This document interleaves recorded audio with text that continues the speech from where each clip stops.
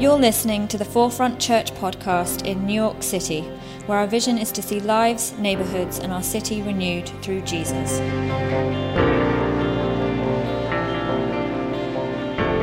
guys, good morning. So my wife and I experience church very, very differently. I'm the extrovert in the relationship, so what you see up here every single Sunday, me being talkative and expressive about my faith and kind of very, into it, that's who I am. But my wife, however, is the introvert in the relationship. So for her, faith is something that's very, very deep down. She doesn't often talk about it. It's highly personal and something very close to her chest. A couple of years ago, we walked out of church in Sydney, and I was very, very enthusiastic about the message that day, and so we were talking about it in the car on the way home. And I couldn't tell you to this day what that message was about. But when I stopped talking, my wife said something which kind of completely rattled me, and her words just were ringing in my ears. She says, "I don't think God cares about normal people, about little people." She said, all the stories that we retell in church over and over again are like King David this, and Moses that, and Elijah this, blah, blah, blah. She says, it's the powerful, it's the kings, it's the important, the heroes, the influencers. She says, God doesn't care about the normal people. So we're driving back home, and I'm like, oh man, I think she's wrong, and I rally a couple of stories. I'm like, well, I think there's this story about this guy and whatever, and just doesn't manage to appease her one little bit. 2 weeks later, I was due to kind of speak in church. I'm like, here's my opportunity. I can actually get some rebuttal out and actually talk about this situation. And I think what really got to me was, all right, I want to find a story in the Bible that is about these normal people, because I didn't think it was my perception of God that he didn't care about normal people. So the funny thing is, we've just done that exact same thing and retold so far in this series. We've taken these massive hero stories and we're finding these dark, musty corners that are full of intrigue and hope. And so far we've done Jonah and the whale, which is a big one. We've done David and Goliath, and we've done Samson with his wild hair. So today I'm going to tell you a story which maybe you didn't hear growing up in Sunday school. Maybe you didn't hear growing up in church at all. A story about Naaman and the slave girl. So there's this trope in TV and movies called nominal importance. Let me get nerdy just for a second. It's a device in which people that are relevant to the plot or a side quest will be blessed with names, but everyone else is nameless or we're referred to with a generic or descriptive title. You may have heard the term red shirts. Anyone heard that? Yeah.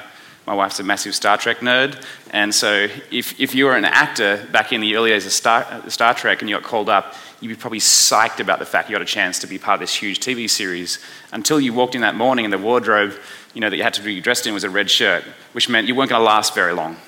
If you were dressed in a red shirt, that means your character was going to die, and that's it. So it was an early day, and you're going to be let off. So this is parodied brilliantly in the movie Galaxy Quest. Let's have a look. You're not going to die on the planet, guy. I'm not? What's my last name? It's, I don't know. Nobody knows. Do you know why? Because my character isn't important enough for a last name. Because I'm going to die 5 minutes in. Guy, you have a last name. Do I? Do I? Yes. For all you know, I'm just crewman number 6. Bobby! Bobby! Bobby! Are we there yet?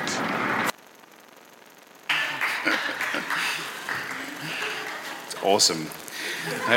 I don't think this is new to any of us, right?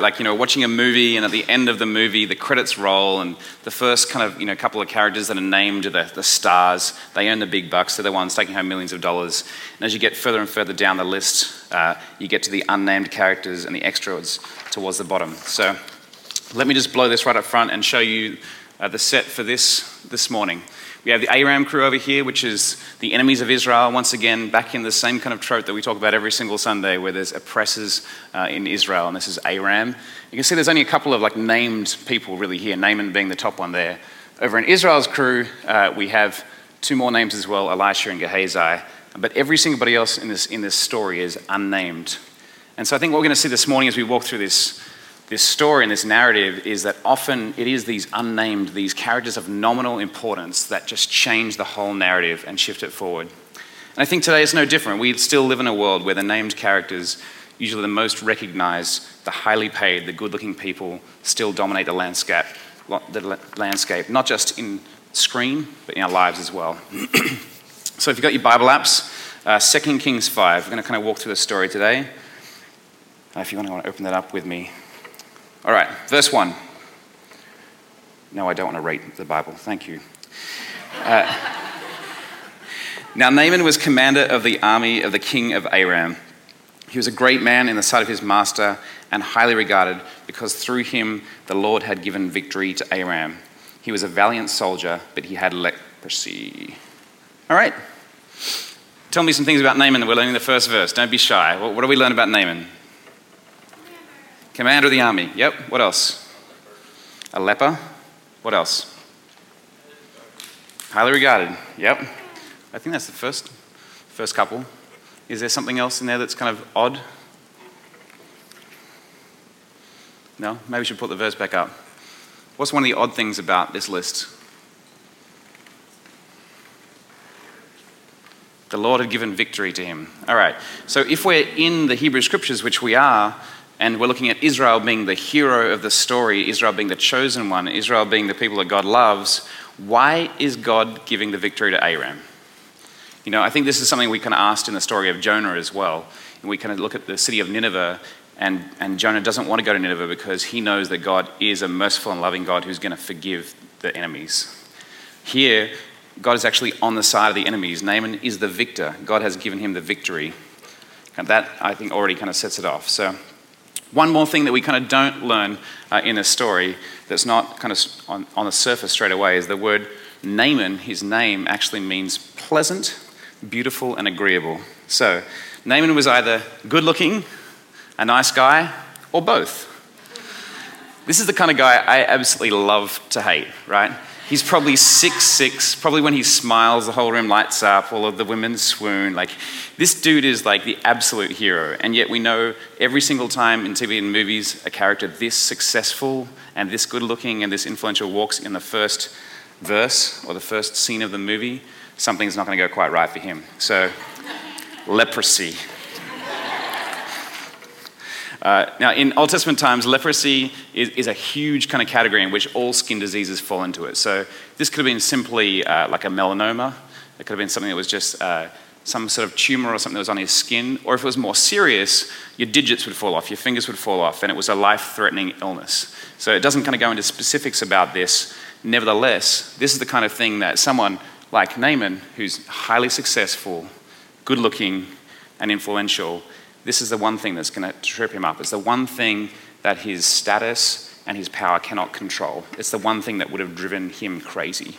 No amount of wealth and influence can fix this. So let's keep moving forward. Verses 2 and 3. Now bands of raiders from Aram had gone out and had taken captive a young girl from Israel, and she served Naaman's wife. She said to her mistress, "If only my master would see the prophet who is in Samaria, he would cure him of his leprosy." So here's our first couple of unnamed characters. Surprise, surprise, they're women. If you haven't been around church very long, Jonathan will say this over and over again. This is about 850 BC, and women have no status whatsoever.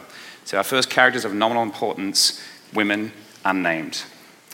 But there's four things that I think we can kind of like pull out of this verse straight away that I think are really, really amazing and surprising about what this unnamed character, this like servant girl, has actually kind of done. So first thing, the young girl, the young slave girl could have wallowed around in her hurt, her anger, and her prejudice. So for a second, think about like the story that we're in right now. This young girl has been a victim of raiding parties that have come in from Aram. They've probably burnt her village. They've probably like killed members of her family, or at the very least dragged them off into slavery where she's separated from them. You know, she has every single reason to hate these people. They're the enemy, they're the absolute the antithesis of everything that she has kind of grown up with. So no one could blame her if we kind of thought, hey, you know, Naaman, you're getting everything you deserve for what you did to my family and my homeland. I hope you rot with this disease. No one would blame her for thinking these things, right? These are the kind of things we start to think as well when people get the upper hand in our lives. We start to just loop around and hurt. So that's the first thing. She doesn't wallow in that. Number two, this young girl could have become despondent in her situation. Remember, she's powerless. There's nothing in this narrative in which she is going to kind of work her way out of that. This isn't like a modern day story where you're going to start at the bottom and then enter the top.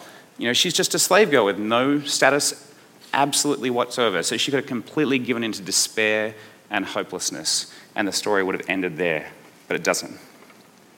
Number 3, this young girl could have let her apparent insignificance, her nominal importance, remember she has no name, no status in this, get in the way of playing her part in God's story. As a slave girl in that time, there's no way you really had a voice. So she took a huge risk in speaking up and actually using her voice to influence her mistress. So it wasn't even Naaman itself, it was the mistress that she waited on to kind of speak up and use her voice and to say, hey, I think there's something significant in this situation. She didn't let that get in the way. And the fourth thing she does is the young girl could have let the ugly parts of her life overwhelm the beauty that was all around her. So remember that Naaman simply means pleasant or beautiful. So if you want to take this story just for a second, just as metaphor, what this girl sees is beauty. She doesn't see enemy, she doesn't see ugly. She sees beauty, and she sees where that beauty could be healed or it could be affirmed and could be strengthened.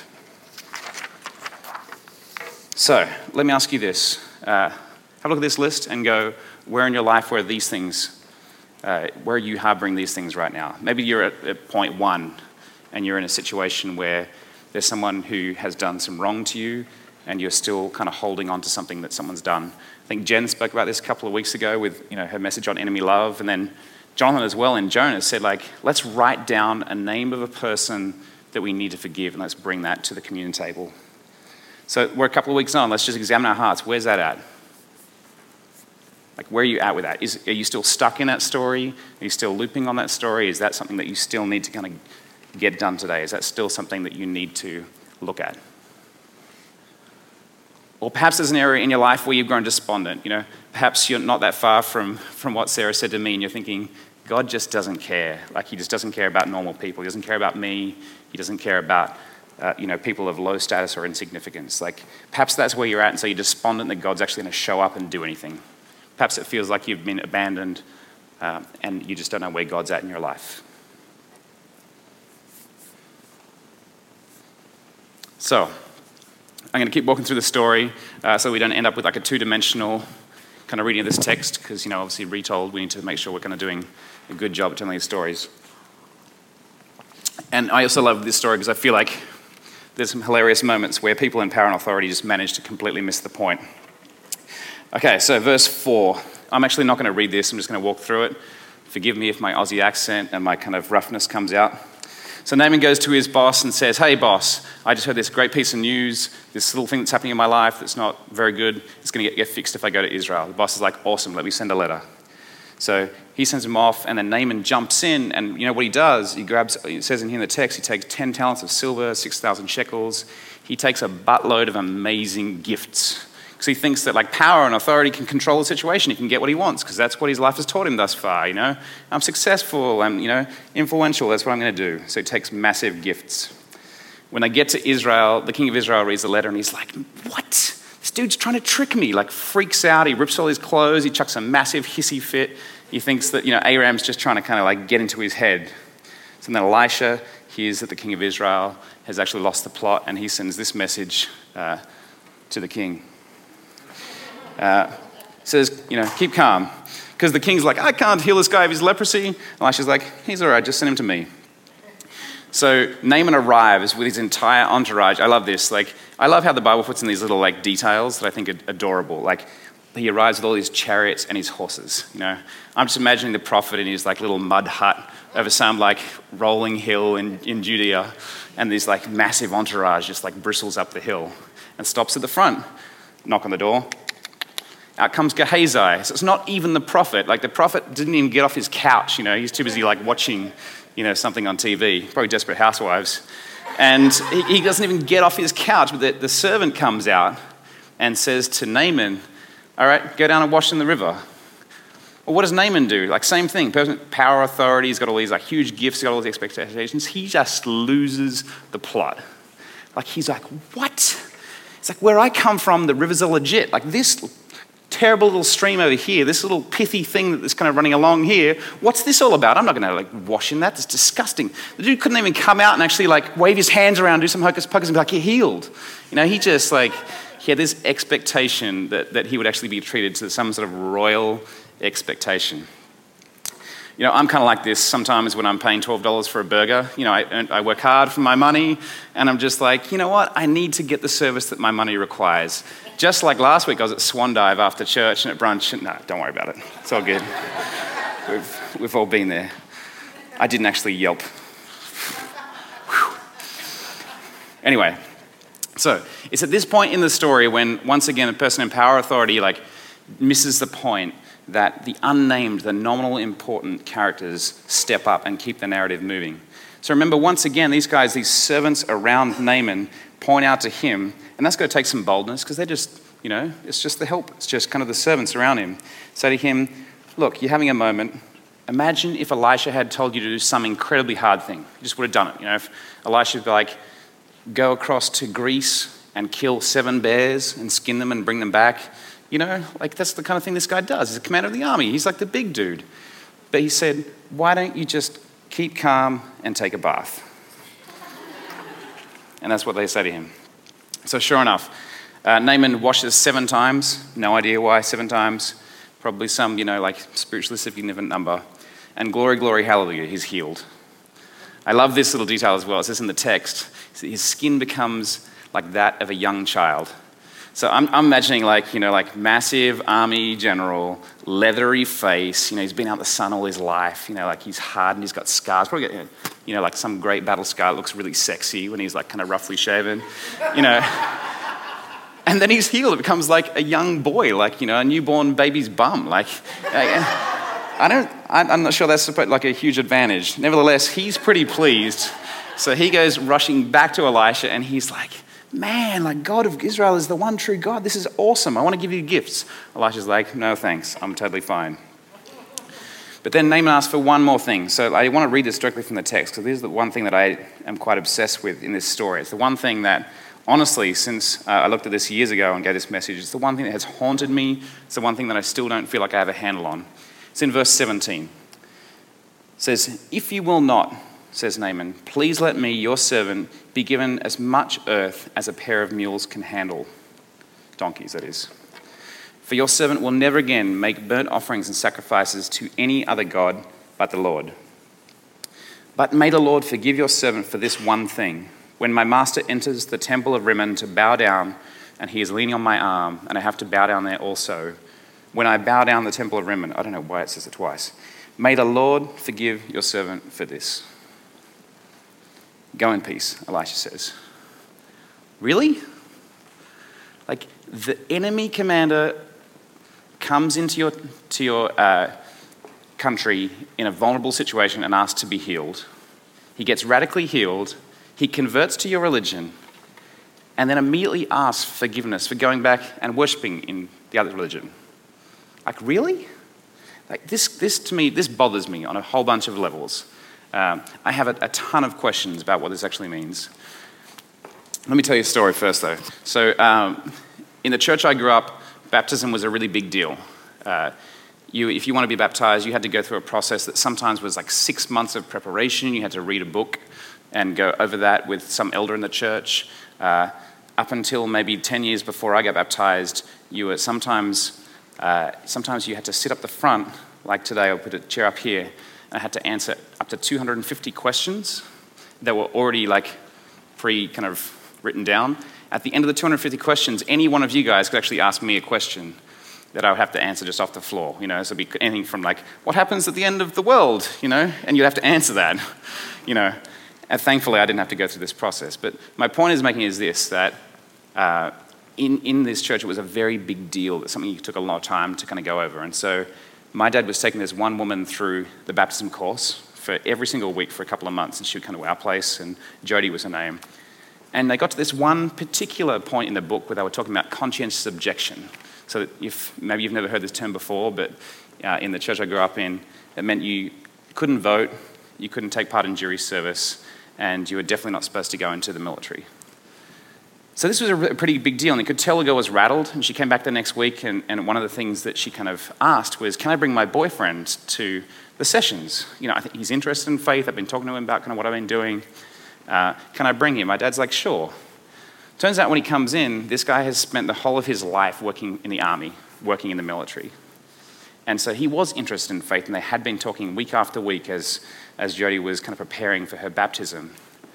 So in the eyes of my parents and the eyes of the church I grew up in, what it meant for her boyfriend to convert was to do a 180-degree turnaround and for him to give up the career that he had worked very, very hard in for his whole entire adult life.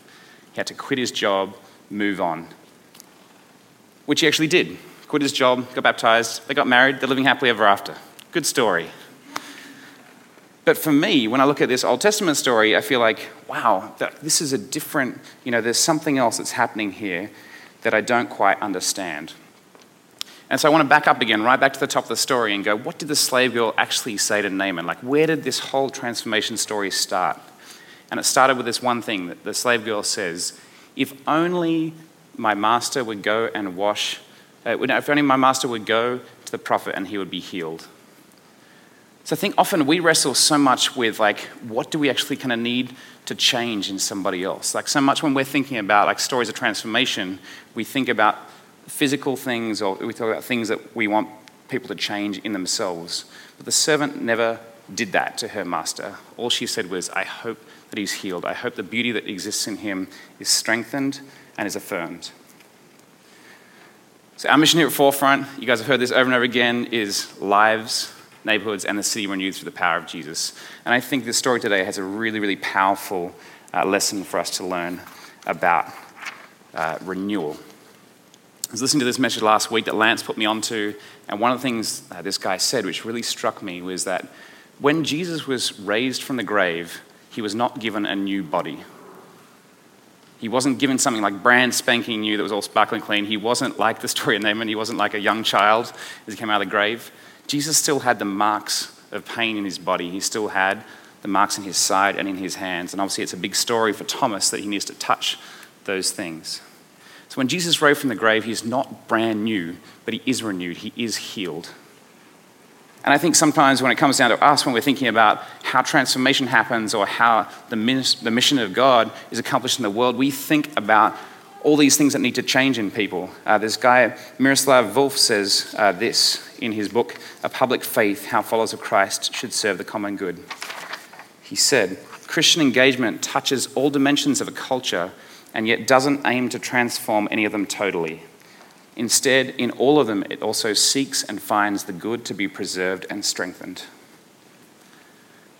I'll be honest, this is something I really would struggle with. I think a lot of times when we think about the Christian faith, we think about it being something that completely changes somebody. We think about those huge stories of someone who does something like quit their job and go everything. We think about someone who comes to faith and then becomes a missionary in West Africa and disappears off the planet. But I think in this story, all that's happening is someone who's very faithfully doing her job as a slave, sees beauty, affirms it, and then moves forward into that person's transformation. When Naaman's then converted, he also doesn't seek to do a huge flip around and come on the outside. He just seeks to go back and do his job faithfully and be a person of faith inside the culture. In the same book, Miroslav talks about there's only one question some of us actually have about our job, right? It's, is my work morally permissible? I.e., I work in the Apple store, I just sell product. It's like meaningless, it's vapor. Why do I do this? Why do we participate in a system that, hurts the earth? Why do I participate in a system that hurts other people? Remember, both the servant girl and Naaman were participating in systems that oppress people.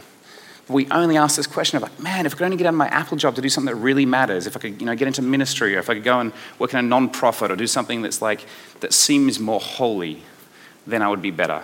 And I think we need to ask a better question. Miroslav says this, he says, the other question we need to ask is my work morally excellent? And by this I mean, are you just doing a good job? Are you literally standing faith alongside your boss, alongside people who may be different from you, and are you doing a good job in your ministry as a Christian? Could people look at you and go, that person is awesome.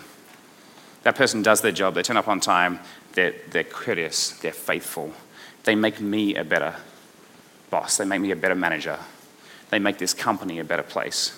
One of the stories Miroslav says is, there's this guy who he met who makes urinals, a holy profession. Something that, it needs to get done, right? Someone needs to make urinals. And yet this guy's one mission was to make a urinal that would save 40,000 gallons of water a year.